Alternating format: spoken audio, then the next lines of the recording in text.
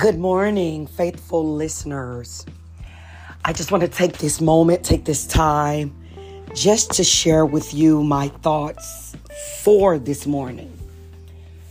I want to talk about speaking. I want to ask the question, or should I say pose the question, what are you speaking? I always like to tell myself I have to get in my mind before I actually do things. Because if I can't believe it, if I can't visualize it, then a lot of times I won't carry through with it. I won't follow through. I won't act upon what it is that I'm saying. So I always like to say, whatever I'm speaking, I tell myself I shall seize it.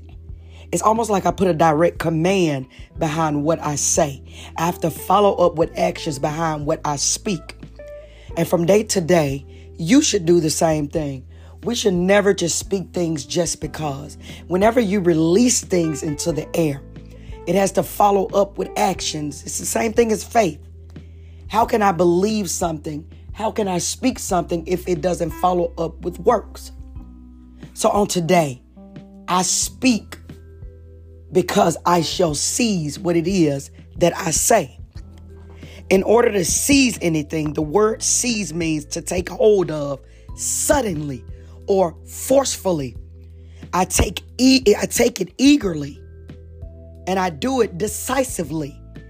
So when we're speaking anything and we're saying that we're seizing something, I make a conscious decision to go after what it is I say.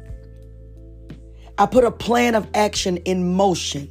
I don't just speak it because it's something I can do, but I speak it because it's something that I shall have. And then we know that in order to have anything, we must have plans in place. We must, consciously or do things awarely that will take us towards our goals. So, my fellow listeners, don't just speak. Don't just release words into the atmosphere.